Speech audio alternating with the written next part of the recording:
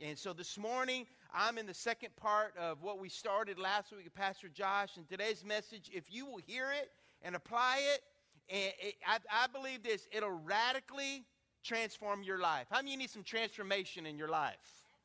And see, I believe this, if you hear it and you do it, there's one thing knowing it, it's another thing doing it. How many of you know what I'm talking about? It's like when you used to drive up and down the streets, and you used to, when I was a kid, I lived part of my life in Sulphur, Louisiana, and part of my life in Lafayette. And I remember we would get our hot rods and we'd go up and down the street. And the most exciting thing you could do was find a McDonald's or Burger King or a parking lot and hang out. How many of you know what I'm talking about? And everybody would go, look at that car. And some people go, oh man, remember they'd go, it's all show. It's no go. And you know what? I look sometimes at people come to church and you're just all show. But there's no go inside of you. And so this morning, I really believe that if you hear what the Spirit of God wants to speak to you, I believe God will put some go in you. How many need some go? And so, you know, as a pastor, it took me a long time to learn this. And today's message is called The Miracle of Margin. You know, what does that mean, Pastor? Margin in your life. It's kind of like the shocks. How many of you know you need air shocks in a car? Sometimes if you're going down the road that's bumpy and it's just rough. And sometimes when you allow margin in your life, it's like putting air shocks in your life, because we're all going to face bumps. We're all going to face challenges, and we're all going to face things that are rough. How many of you know what I'm talking about? The Bible promised, Jesus said, you will go through the fiery test.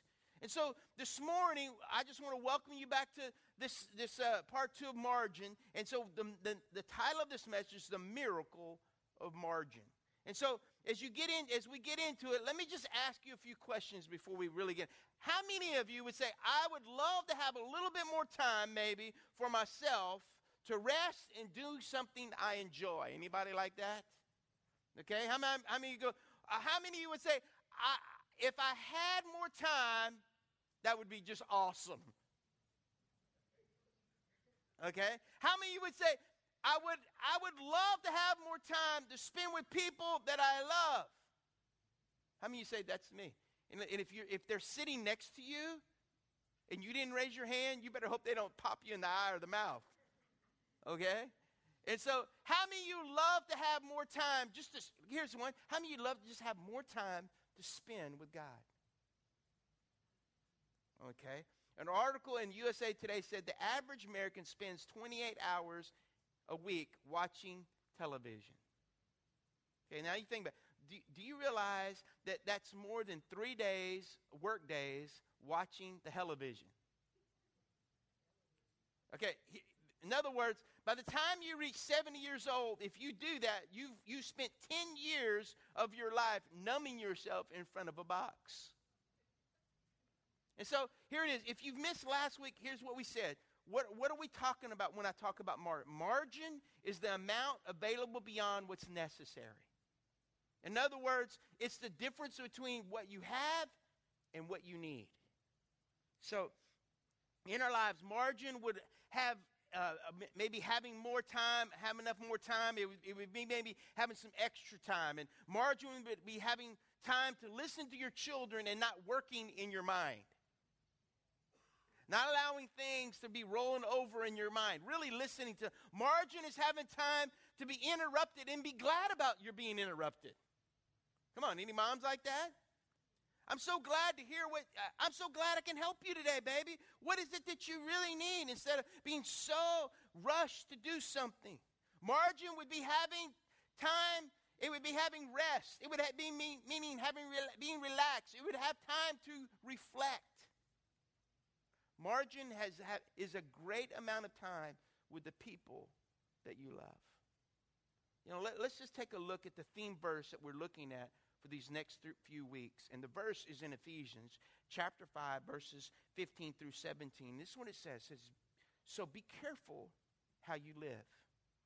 Don't live like fools, but like those who are wise. In other words, when you look at that portion of Scripture, I'm going to come back to the rest, it's like Paul's explaining. He says, you know, life is kind of like a circle. It's not the circle of life from Lion King, but I said it's like a circle, and if you walk within that circle and you keep in those lines, you know what? So you can see things around you. Instead of, not being blindsided or being or tricked, in life. How many of you know that there are a lot of times that sometimes, how many of you ever been blindsided in life? How many of you been tricked into things? Come on, anybody ever had somebody trick you doing something? And that's what he's saying in the scripture. He says, so be careful how you live. So you keep within that margin of your life and that you're not blindsided. And he says this, are y'all with me this morning? Don't live like fools. In a fool, if you know what the Bible says, the Bible says a fool in his heart said there is no God. In other words, really when you translate it, a fool is like this, no God, no. It means no time with you, nothing to do in my life. There was like a guy I heard a couple of years ago, he stood before the judge and he said, it's like, he goes, you know what, I'm tired of Christmas, I'm crying, that you give all these people, and he went to trial with this. And they were going to make a decision if they could celebrate Christmas and Thanksgiving in this county. And the judge came back, and he realized, and he was a Christian judge, he prayed. And he said, and the guy was a humanist, and he said, I don't have a day. And the judge went and prayed, got away with the Lord. Lord popped something in his hand. And he looked at him, and he says, you know what? There is a day for you. He goes, there is? He's called April 1st. That's your day. He laid the gavel down and he goes, so be it. Go live your day. There is a day for everyone. And so, anyway, I thought it was fun. Anyway, I can't imagine being in that courtroom. We gave you your day, April 1st, fool. Get out of here. Anyway. And he says this. He says, what happens is, he says, make the most of every opportunity in these evil days. Don't act thoughtlessly, but understand what the Lord wants you to do. If you're not careful, there's a pull away from the most important things to the things that are lesser things in this world. How many are talking about? And some people they think, well, it's gaining this, having that, gaining this, doing this. And you think that's what's going to get you, that's what's going to bring fulfillment. And sometimes we look at those big ticket items when it's the really small things in our lives, like spending time with our children, spending time with your mate, making that margin in our life. And I'm going somewhere this morning. We're going to be on the Travel Channel, but we're going to get there, I promised you. And see, the foolish living is filling our lives with things that really don't matter.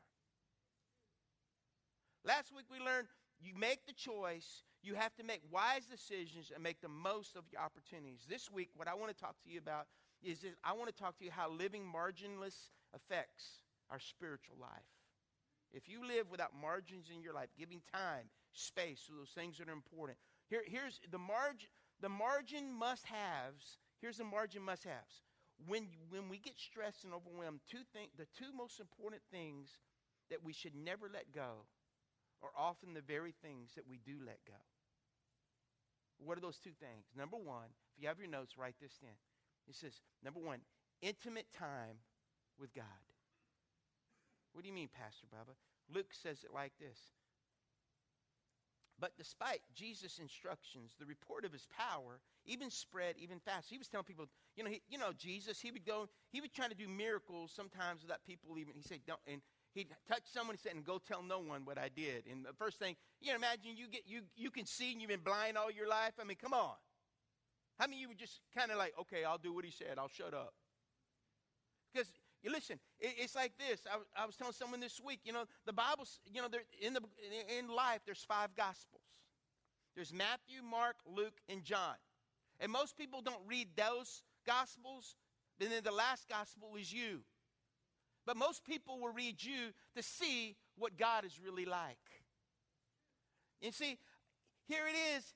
Here's Jesus, and he says, but the report of his power spread even faster, and vast crowds came to hear him preach and to be healed of their diseases. But Jesus often withdrew to the wilderness for prayer. And I just know this. Some people go, well, how come we don't see more miracles? How come we don't see more things? How come we don't see more activity of what God's doing? I believe this. Prayer always precedes power. Sometimes the reason we don't see things in our country is because we don't go to the source that brings the power already. There's people, when the rich young ruler came to him, what did he want? You know, what is the one thing that he wanted? He wanted to be rich in God.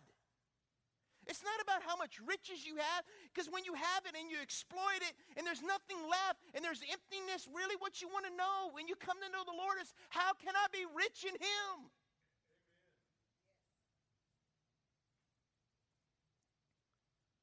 See, Jesus went from the multitude to the solitude.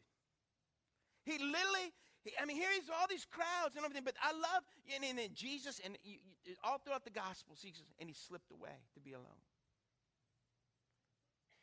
He walked through the crowd, no one grabbed him, and he went to a place of solitude. I believe this, how many believe Jesus was a busy man? Come on, how many believe he was pretty busy? Okay? I'm sure you don't have the pressure of saving the world like he did. Okay? So despite the constant pressures from family, from friends and followers, Jesus' own life was marked by outgoing times of solitude. Pastor, what do you mean? You see, Jesus went from the multitude to the solitude is not a punishment like we inflict on prisoners. Okay? It's not that way at all. I believe this. Solitude is fasting from people for a pre-described time to connect with God and to replenish your soul. How many of you know we got a lot of junk in this world? How many of you know we got a lot of things that try to attach itself to us? How many of you know you face things even getting here this morning? There was things that your kids, you know, and then you driving up, your kids are driving you crazy, and you go, shut, and you turn around and you shut up, shut up, and your kids are like, and they go, oh, Mom, there's Pastor Bubba, and all of a sudden you go, hey. You would go from wanting to kill someone to go, oh, Lord, I've been exposed. I know. See, just like everyone has physical strength, everyone also has so much emotional and spiritual strength, and then we don't, and that's it. Have you ever been tapped out? Come on. Not the clothing line for UFC. I'm talking about just really being tapped out. You know, if Jesus got away to rest, I just know this. That means I probably need to do that. That probably means you need to do that. And see, I just know that you know what? Here's the deal. You don't have time for if you don't have time for the most important things, because you're just out of alignment with God. See, y'all getting quiet on me. I can tell. But here it is. Have you ever had a car that you drove and it was out of alignment? Okay.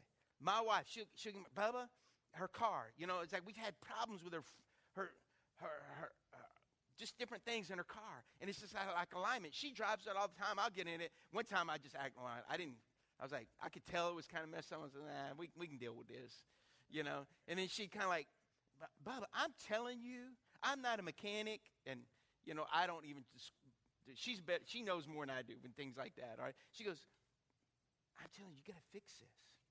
And, you know, you let go of the steering wheel and it kind of goes, zoop. You know, I just believe this is that the car just naturally pulls to one side. And if you don't constantly, you know, fight it, it'll pull you and take you off. We're sinners in the Bible. And, you know, when we see this, and the pull is always away from God. How many are talking about? We always got that pull. It's not always going towards God. It's going away from. Anybody in here, anybody want to be real this morning? Let's not be religious. There's always a pull away. And what happens is it's a way towards a marginless culture. We need intimate and consistent time realigning our hearts daily with God.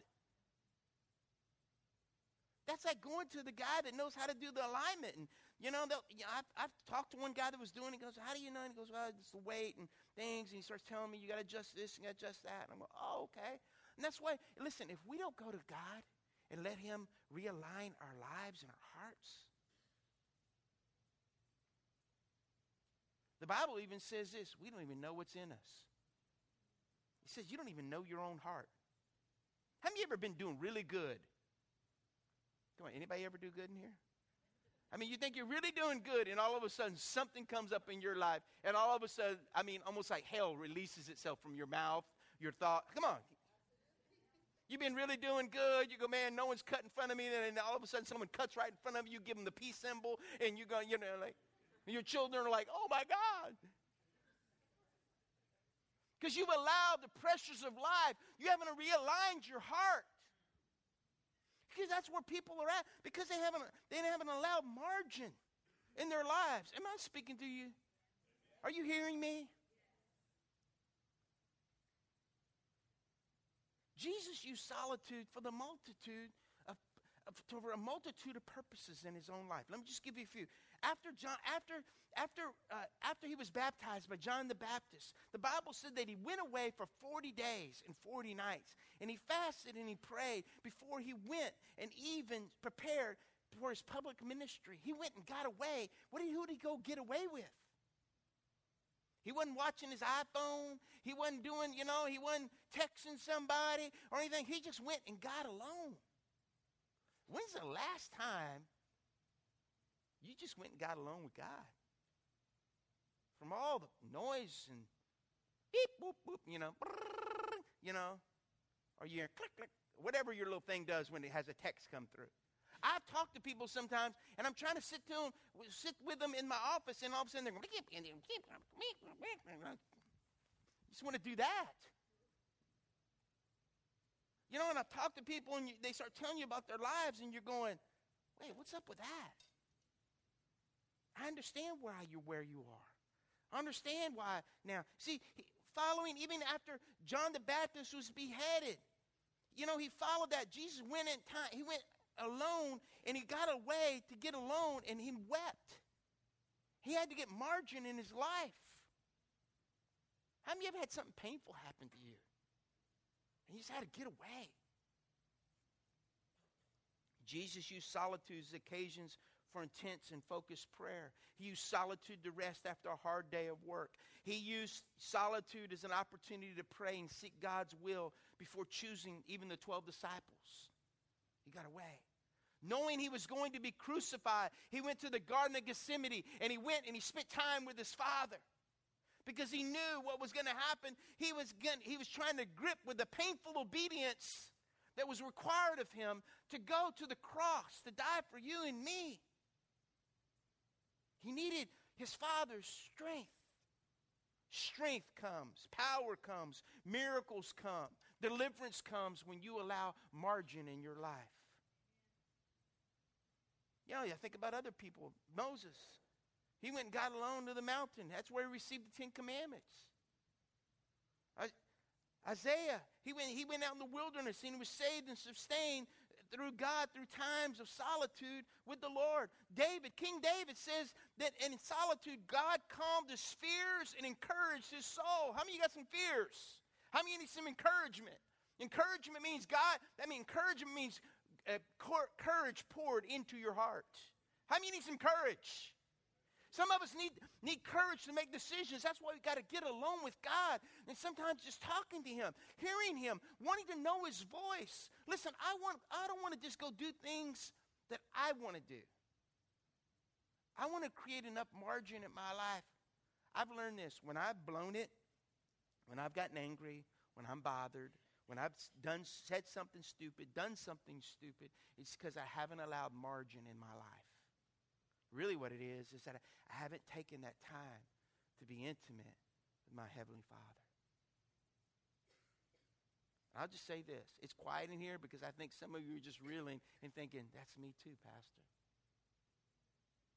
See, I love what Matthew says. Matthew 6:33. Seek the kingdom of God above all. Okay. Above all else. And live righteously, and he will give you everything you need. Say everything. You know what everything in the Bible means? Everything. See, a lot of you are going to say, well, we live in the real world, Pastor Bubba. I don't have time to have time with God. Can I just say something? I want to argue with you. Can I just argue? I will argue all day long that you don't have time not to have time with God. It's kind of like your tithe. You know? You put it aside for the first, and he blesses the rest. In other words, you seek him first, and the rest of your day, think about it, is aligned to the heartbeat of God.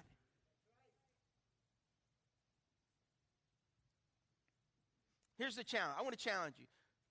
This is what you need. Listen to me. I just want to challenge you to start by spending at least 10 minutes a day just in God's presence. I'm not talking about Bible reading.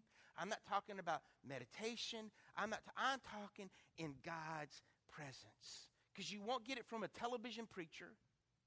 He may put the free songs on you a little bit. Are you hearing what I'm saying? They can be good and they can have good purposes, but they're not going to be there when you really need them. Call whoever.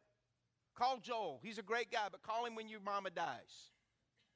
You're not going to get in touch with him. I promise. There's nothing wrong with that, just because, you understand me? He's a great preacher. There's other guys that are on TV. I'm just using his example. But you know what? When you have spiritual family, and you have people that you're walking in with, and you've allowed margin in your life, not only do you need God, but you need people in your life to help you. I want to challenge you. See, realign your heart to the things of God, and watch the rest of your day and the things become more productive, and see what happens, and you'll just be at a better place. How many of you want to be at a better place in your life? How you say, Pastor Bob, I'm listening to you. I realize. Come on, help me out. I just need to know. You're here. Okay. I'm not as funny this week. I understand. The second thing is this. You and I'm not just talking to you, I'm talking to me too. I've always heard it said, when you point one finger to the crowd, there's always a few pointing back at you. Intentional times of rest. Intentional times of rest. I've heard it say, if you can't learn to rest, God will put you on your back, so you will have to rest. I learned a lot about resting when I walked through a lot of my battle with cancer. You know, it was like a forced rest.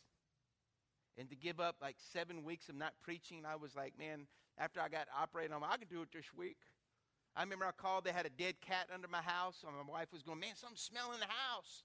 And I'm like, and I'd only been, surgery like 2 weeks, 10 days or something like that. And I went behind the dryer, and I pulled up the hose from the floor, and I had a flashlight. I looked down. It was a dead cat. What happened is, now heater hose, it was real cold those couple of days. That cat had got in there, was, oh yeah. But then when it went out, he was like, oh no. And he froze and died. So my wife's going, call somebody, call. She's telling me, people, call so-and-so. And me, full of pride, wanted to do it on my own. Hello? Didn't even want to rest. Come on, am I speaking to any wives? You want to help me out? You know how your husbands are. I'm getting under there. So my house is on pillars, so I'm like, I'm going, and man, I'm feeling the pain, and I'm like, suck it up. And I get under there a little ways, and I go, this is stupid. I crawled out, and I called Mikey, can you come get me? And I'm like, I'm not a problem. I tried, man. He goes, what are you trying, Pastor Bubba? Why are you trying? Why didn't you call me earlier? It's like, come on. He went and got the dead cat and put it in a bag, and we disposed it, and he went to wherever cats go. Because they don't go to heaven. Anyway. Sorry, Dana. I've been seeking the Lord on that. But as Exodus says this, you need times of rest. Why did I say that? Because some of us just need to learn to rest. We get distracted even in our moment when we're supposed to rest. This is from Exodus, and this is listen what it says, remember the Sabbath day, to keep it holy. 6 days you shall labor and do all your work, but the seventh day is a Sabbath to the Lord your God.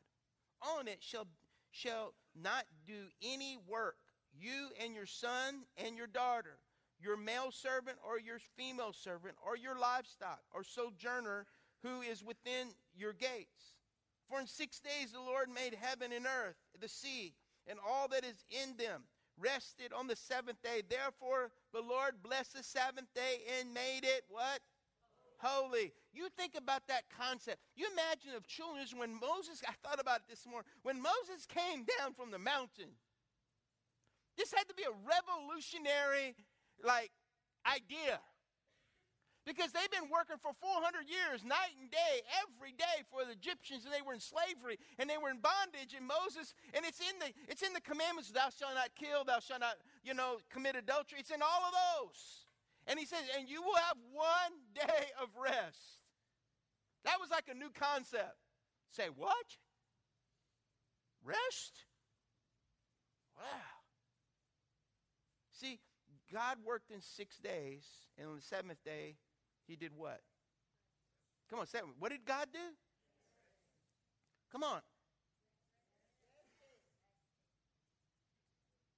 He rested on the seventh day.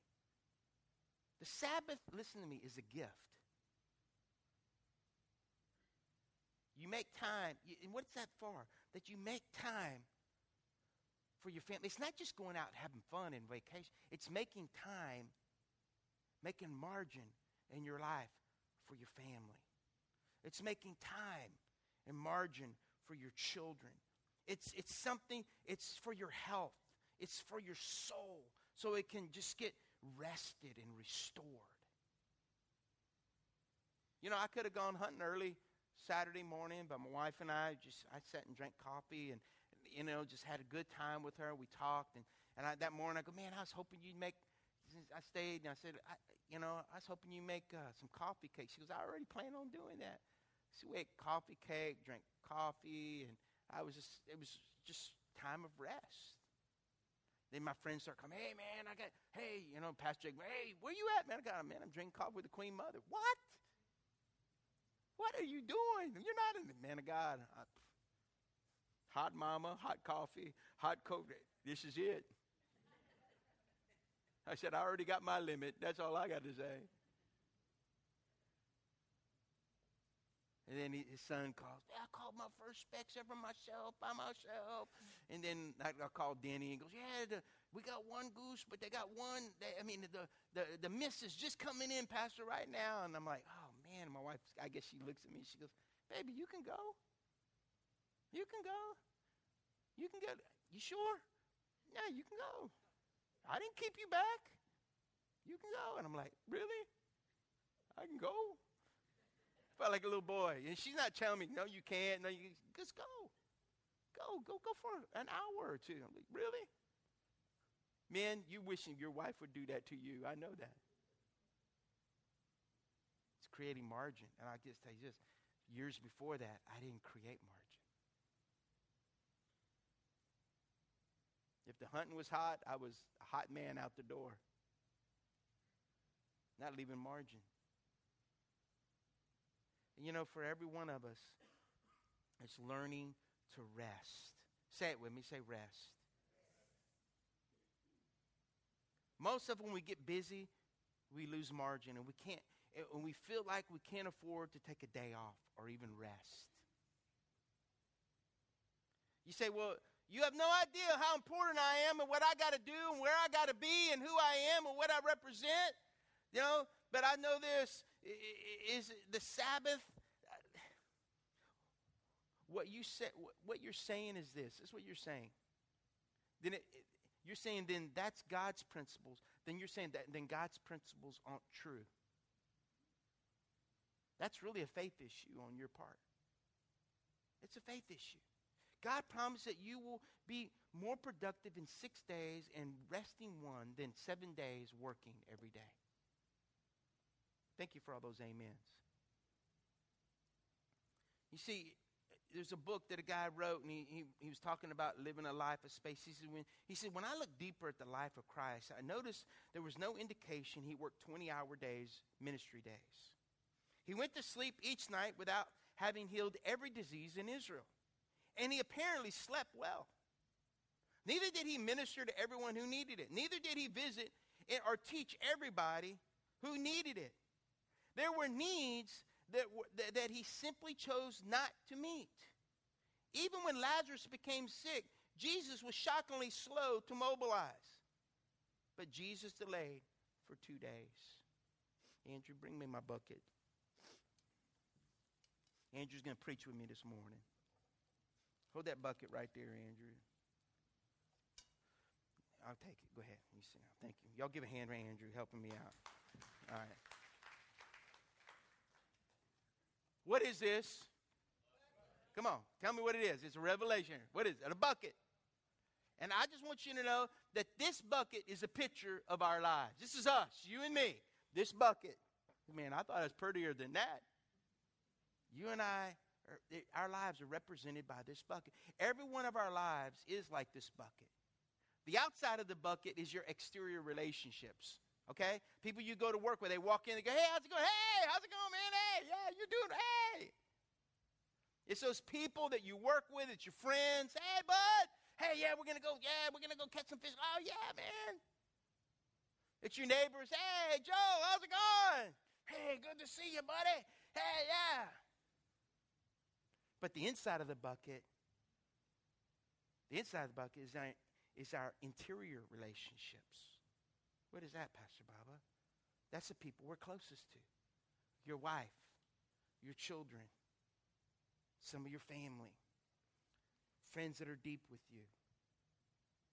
See, when you live a life without margin, the closest people to you get the worst of what's inside the bucket. What do you mean?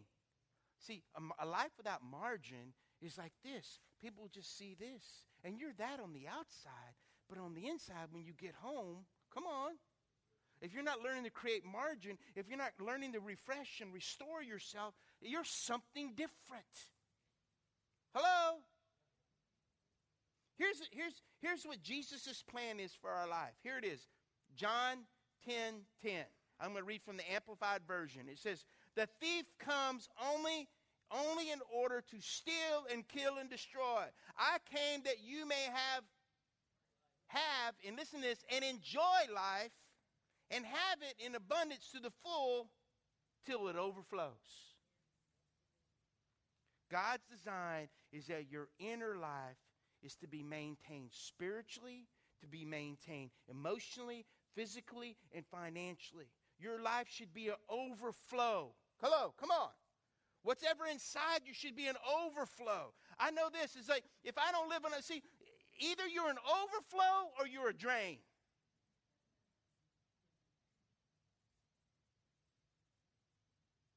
Which best describes your life? Overflow or drain? See, I've learned this. If you don't build margins in your life, or like a fence or like a hedge in your life, in your relationships with your wife and your children and people that are closest to you, if you don't build that, if you're not building the inner man, this is the inner man. Hello. Some of you are like a Bangladesh poster child that's holding a little rice bowl and going, me, with the flies and just sad look. When God's going to say, man, come on, if you just fill up the inner man, you wonder why you can't overcome, why you keep struggling with these different things. It's because you're not filling the inner man. I'm not talking to anybody here this morning. It's filling the inner man. It's God saying, listen, if I wish I had a spiritual indicator at the back doors right there and indicated what your spirit looked like inside you when you walked in the door. 1 to 10. 1 being like poverty. Okay, 10 being like Jesus. Okay, no one's a 10, all right? You know how many I'm talking about? But the goal is I want to be close to that 10 as much as possible. Believe me, if we had a spiritual indicator outside those doors, before you walked in, there'd be people going, oh, God, touch me, help me. Ah! Because it's in the week. It's not what I do out here on Sunday morning. This is the easiest thing I do all week. You say, oh, if I was a pastor. Oh, yeah, if you're a pastor, let me just tell you something. Take my phone calls. Well, that's easy for you. You just, you do this. You know, you don't get the call. Can you come see my son? He's going to die. Pastor, our baby died. What? My wife left me. Pastor, I had one guy one time, he said, here's my pistol. And don't give it back to me till you think I'm healthy enough to receive it back.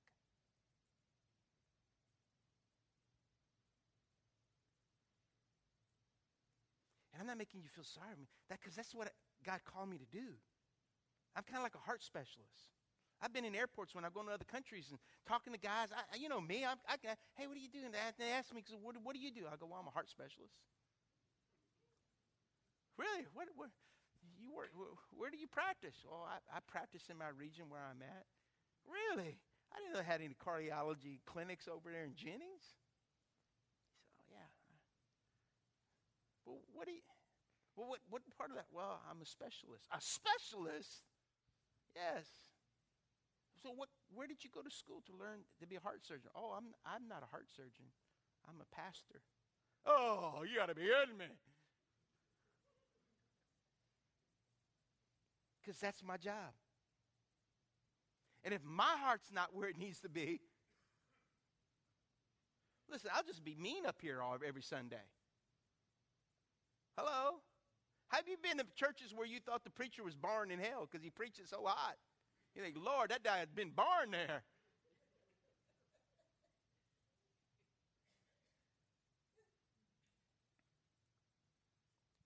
It's what you build. And see, if I don't build a hedge, and if I don't build a hedge of protection around my life, around my family and my children, around this church, then guess what? It's the enemy will come in like a flood, the Bible says. Unless we raise up a standard. And the standard is like, no, you're not coming here.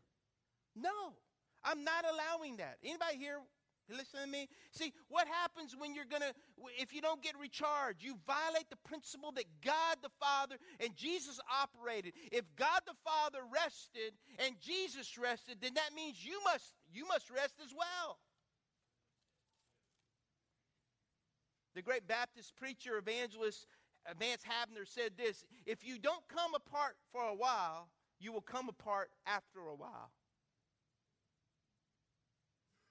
I read a thing that says the addiction specialists say, what do you do when you're tired, you're angry, and depressed? Those are the trigger points for those who are workaholics, alcoholics, addicts that walk in lust and have rage and anger. It's because when they're at that point, and they're down, they're discouraged. I had one of my sons call me a couple weeks ago. He said, it's my son Nathan. God's doing great things in life, but he struggled with different addictions. He said, I'm ready. I'm just thinking about leaving and all this. And I said, no, you're not. I said, first of all, you ain't coming home because there's no place for you. Second of all, you're discouraged, and you need to sounds like to me, you're not letting people get inside of you. By the time I was off, and he was like, I think I'm going to stay here, Dad. I think I'll marry me a girl from around here. Well, so if you leave, you ain't going to find no girl over there and come back over here. You better stay to find the girl God wants you to have. I remember being a single man, you're just praying, Lord, bring me a woman. Yeah, we had a single man clapping this morning. Here's my advice to single man. How many of you want a good woman that'll treat you right, man? Come on. Raise your hand. Single men, come on. All right, let me see. Y'all all liars. Let's be straight. How many of you you single man, how many of you want a good woman that'll be good to you? Come on. Raise your hand high. Come on.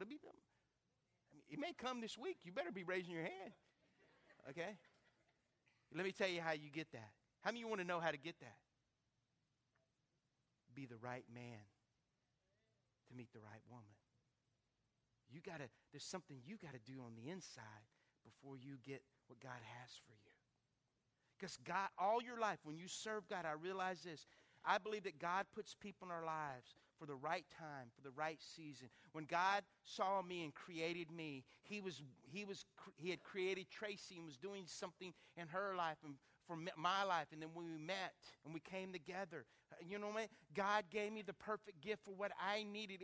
Tracy is my greatest gift from God the Father in heaven. Are you hearing me? And when you live a life out of margin, listen, your wife doesn't become that. Your children don't become that. They just become another obstacle for you trying to get what you think you got to have when it's not the most important thing that you really need, because you need God. You need rest. You need margin in your life. And somebody are saying amen this morning. You see, Psalms, I love it. Psalms 127 says, it's useless to rise early and go to bed late and work with worried fingers to the bone. Don't you know he enjoys giving rest to those he loves? God loves to give rest. God loves to refresh. God loves to renew. Where do I start, Pastor? Here's where you start. Listen to me. I'll give you 3 things, and then I'm going to be done. Promise. First thing, you got to reflect.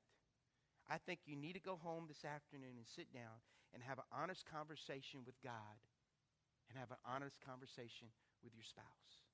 I really do. If you don't have a conversation, if you don't have a spouse, have a conversation with God. You need to talk to God before you talk to anyone else. Here's what you got to realize. I get before him, I lay down all my cares, my situations, and my hurts, and my circumstances, and I give those to him. The second thing is, husbands, you need to learn to repent. I've heard a lot of people give different descriptions as living a certain way and turning 180 degrees and going another way. Not 360, because that's a complete circle, and I was a surveyor. I've heard people get up, you need to turn your life around 360 degrees. That's a wrong way to go. You just end up where you started. It's 180, going the other way.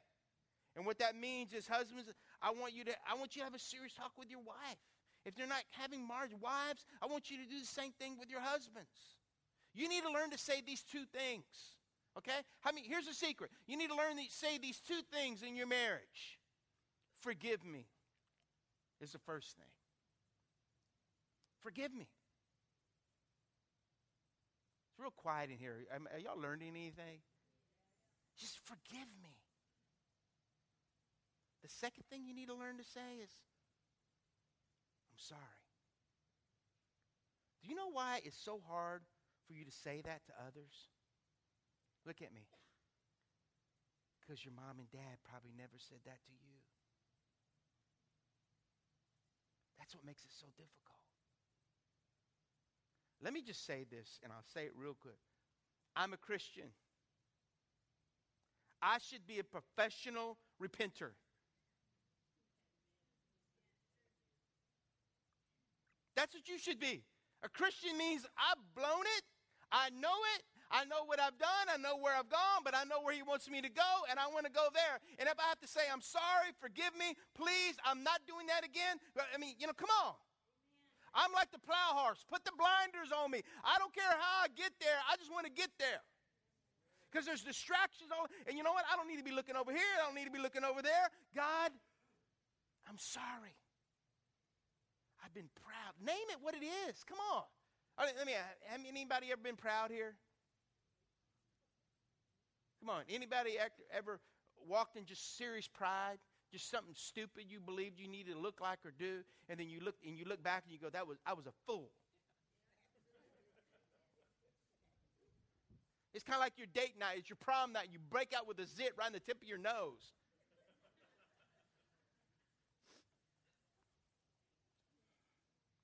I'm a Christian. That means I'm a Christ follower. I'm a little Christ. I represent something greater than that's a part of this world. I'm living in another world. Listen, I serve a God that's not even from this world. And I'm going to a place that's not of this world. The third thing is that you just need to restart. Ask God to show you how to start a new life that's sustainable. What do you mean? Here it is. Let me just say, get with a pastor, a mentor, someone smarter than you, and ask for help. If nobody can inspect you, then you don't have accountability and you're lying to yourself. Thanks for all those amens. What do you mean? Do you have someone that you can look up to? See, I just know this. If you live your life in the dark, you'll probably end up walking in the dark. Sometimes we need the pressure of the light of God to shine in our hearts so we deal with what we need to deal with. How many of you, let me just say this. How many of you go, Pastor Bubba, I want to be more like Jesus.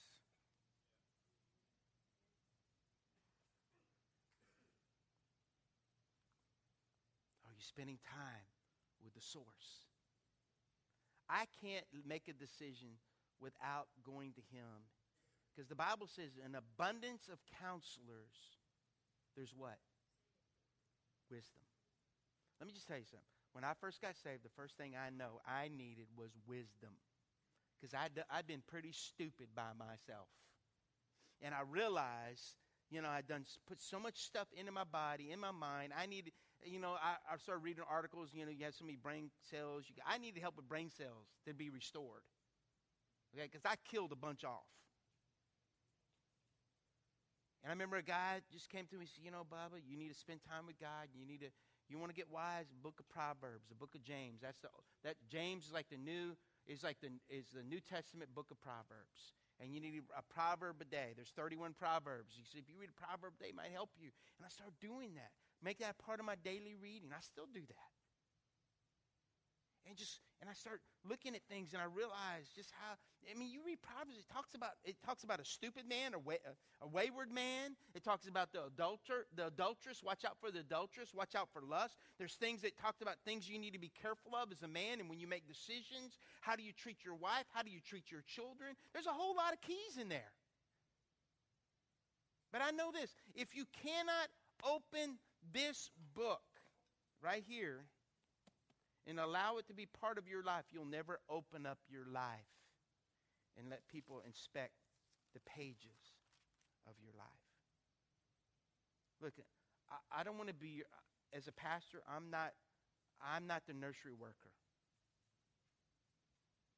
I'm just, as a pastor, I'm supposed to just say, hey, this is where you need to go. This is what you need to do. I'm here to give you advice. But not only give you advice, but be like a daddy sometimes. You can't do that. Why? It'll kill you. No, it won't. Yes, it will. You remember if you ever do something stupid in church when you're little? My mom had the thing called the claw. That means she had long fingernails. And me and my brother would bring our Hot Wheels to church. So one day we were peeling out in the and she went and she grabbed the claw. She grabbed my little brother Todd and grabbed him right here and just, how Mom, your weapons. And she just put that thing right there, and he went, in the middle of a quiet moment of the service, he went, ow! My mom, she turned so red, I thought, oh my God, he's dead.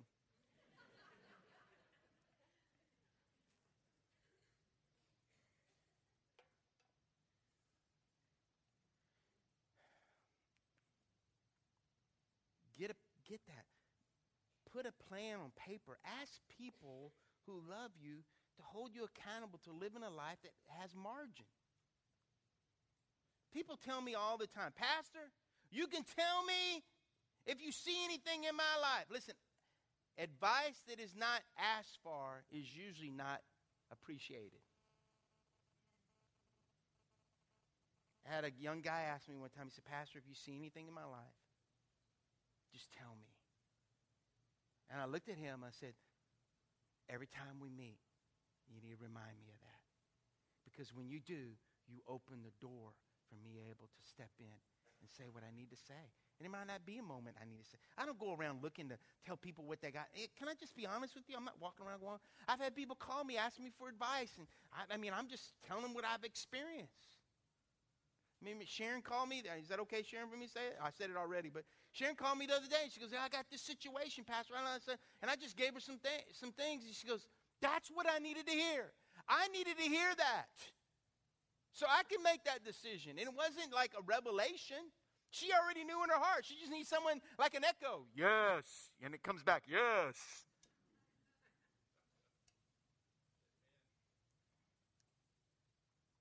This is what I want you to do. Nobody looking around. I'm just going to ask you 2 questions. Okay? Then we're done. Okay, I promise. I want you to be really honest. Okay? How many of you would say, yes, I'm a follower of Jesus, but I don't have consistent, intimate time with God? If that's you, raise your hand. Okay? We're going to be honest here. How many of you are here and you're so busy and you're so overwhelmed that you find it difficult to rest, and when you do, you even feel guilty? If that's you, raise your hand.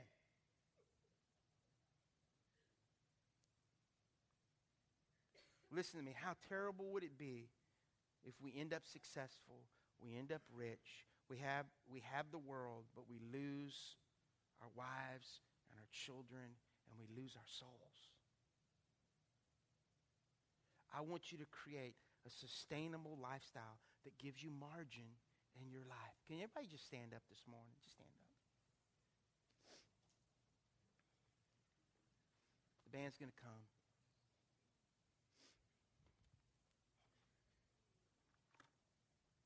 Your life is like this bucket. If you're not filling it with anything, it has nothing to give. Jesus said, I'm the living water. We should be containers of the living water. Our moment of being with God, have those intimate times when we get with Him, and the Bible says, and I look at it like this, He's pouring like that pitcher of living water into our lives. And when we allow that, all of a sudden, it begins to overflow, and it affects everyone and everything and every circumstance around us. It changes our attitudes. It changes our response to God. It changes our response to other people. It changes who we are. And I believe this is it. I'm called to be a follower of Jesus, and I'm going to follow Him. I need to sometimes go to Him and just get the instructions. You know, most people don't read this Bible. It's kind of like the owner manual of your car. How many of you know what I'm talking about? How many of you have ever read the owner's manual of your car? Anybody in here? There's a few people like that. Okay. How many of you have never read the owner's manual of your car? Let something go wrong with it, and all of a sudden you pull it out, right? Sometimes that's how we play with God. In God's Word. It's right there all along. But all of a sudden, it seems like when things go wrong and go bad, we go, wait a minute. Oh. Better pull this book out. See? Okay. Messed up, screwed up life. Burnout. Rebellion. Children that drive you crazy. It's all right here. It's all right here. If you're here this morning, I'll just say this. God's here. He's not mad at you. He's just drawing you. The Bible says it's the goodness of God that draws us to Himself. You know what drew me to my daddy? When he was good to me. When my dad was mad or mean, I resisted that. How many are you talking about? Oh, your parent? But all of a sudden you see that he has something good for you. And see, for some of us, it's that moment just of the exchange. We're not sure what God wants to give us. The Bible said He wants to give you the free gift of life. Say free. How many enjoy free? How many, you ever have someone come give you something free you weren't expecting it? Oh, it's free. Wow, dang, I enjoy that. It's free. God's presence will cost you something. It'll cost you your time. It'll cost you your effort in finding the place. That's what it'll cost you. But the return, wow. The benefits, wow. How many of you got reward packages in your credit cards and stuff like that? And they'll tell you, oh, you have so many points. Let me tell you something. Sometimes you don't see what God's doing in your life but he's putting things in you that you can redeem for later. Listen, I've learned this, and I'm just going to say it. It's called the Mr. Miyagi principle. How many of you watch Karate Kid? Okay, remember what he did? He goes, I want to learn those tricks you got. Mr. Miyagi, teach me. He goes, he comes, remember the first day? Go wax my car. After half the day, he's cussing out Mr. Miyagi. Full on, waxing the car. He goes, and he comes back and goes, wax off. Wax off. Wax on, wax off, wax on. Then remember he has that moment, he comes back and he goes, you're just using me. You're just wax on, wax off. And all of a sudden he goes, Daniel-san, look at me. He goes, wax off. And he goes, wax on, wax. Can I tell you something? Sometimes, God, you go, why do I read the Word of God? Why am I memorizing? Because you know what? One day, because you're kind of waxing on and waxing off in the Spirit. So when the devil comes and he tries to, you go, wax off. All of a sudden, what you've been hiding in here, the Bible says if you hide God's Word in your heart, it'll be a light into your path. Some of us just need to. It's like, well, Pastor, I don't see the results. Listen, you do it long enough, consistent enough.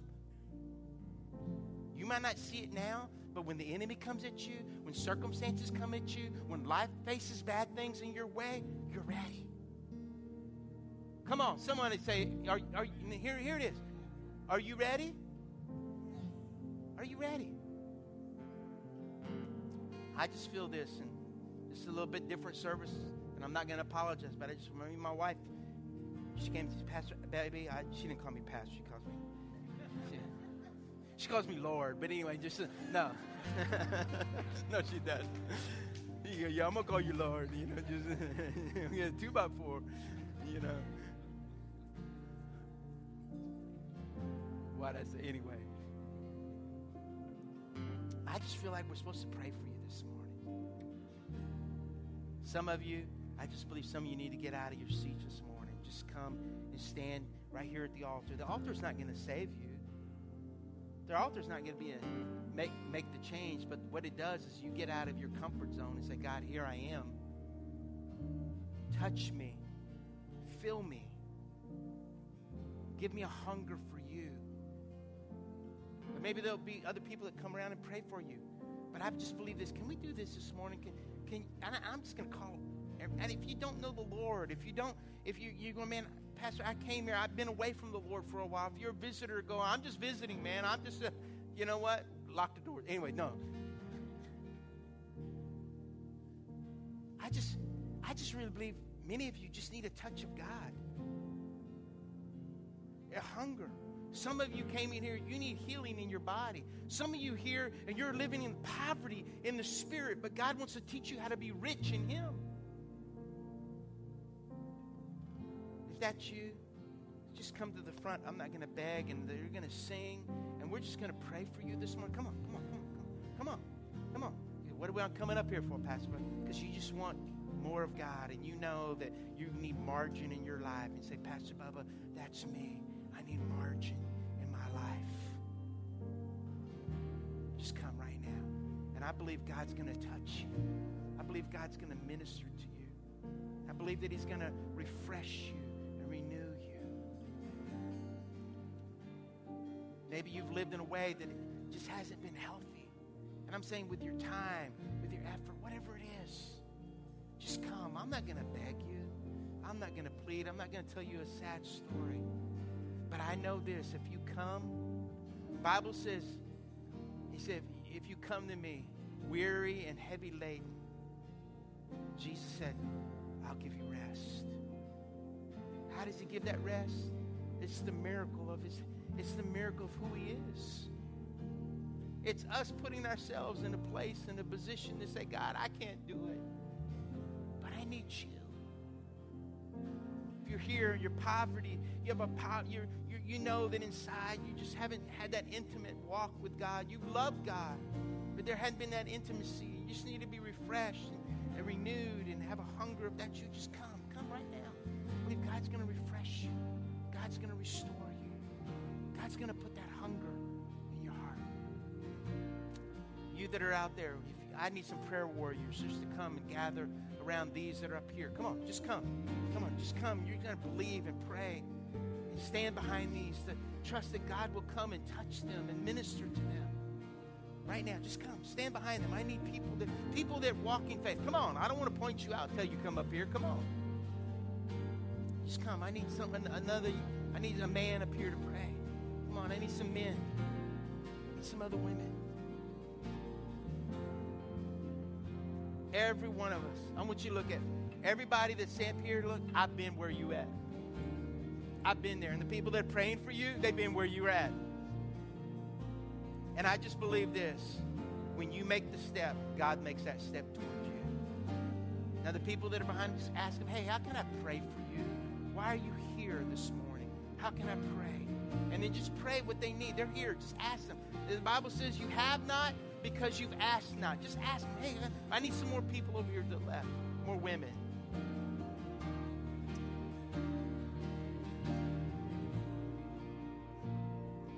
If you're in the crowd, just extend your hand towards these people that are in the front. I'm just going to pray.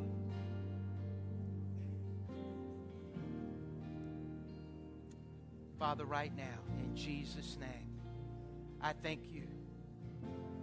I thank you. There's nothing special in our hands, but we know that when we put our lives in your hand, that God, you open our eyes. And Father, this morning, I just pray that you would open up hearts. You would open up spiritual eyes, and we would begin to see. God, we realize that sometimes we've just been empty because we haven't allowed ourselves to have that margin, to have that space, to be able to have those moments with you, that where you come and that you just have intimacy with us, and we have intimacy with you. And I pray, Father, right now, that you would just come and that you would touch every heart. You would touch every mind. You would touch every person in their need. Lord, you know exactly what they need. You know exactly why they're here. And Father, I pray that you would just come and that you would just work nothing less than a miracle. You, God, you would work out those things that seem like they could not be worked out. You would work out those things that seem impossible. Lord, I thank you that you are the God, that you are the God that works the impossible. What seems impossible for us is so possible for you. And I pray, God, that you would just come and you would love your children. Lord, you've longed for this moment where they would just come and Lord, they would just say, God, refresh me, renew me, create in me a new heart. God, make me have a new mind. God, that I be transformed, not conformed to the image of this world, but be transformed by the renewing of my mind, in my soul, in my spirit. I pray for hunger all over this place. I pray for those that are in the crowd. Lord, this morning, I pray that you would just come and that you would just put a hunger for those that are poor in the spirit. Lord, I pray that they would go, I want to be rich in you, God. Help me to tap into your riches. I want to tap into the source of life. I pray that for everyone here. I pray that, God, that you would renew and you would restore those things that seem to be taken away or they feel robbed from. I pray for those that have had maybe just religious experiences and they're not here for that. They want something that's real. I pray, God, that you would just come and you would touch them. You would speak. You would speak so clearly. I pray for those that have been sick in their body, that need a miracle. Father, right now, in Jesus' name, I pray for miracle power. Lord, I thank you that you're able to deliver from the uttermost. And Father, I pray for those that are sick in their body. I pray that you would just restore, you would renew, and you would work a miracle in their life. I pray in the mighty name of Jesus. You agree with that? Say, I agree. Give the Lord a hand clap. He's worthy.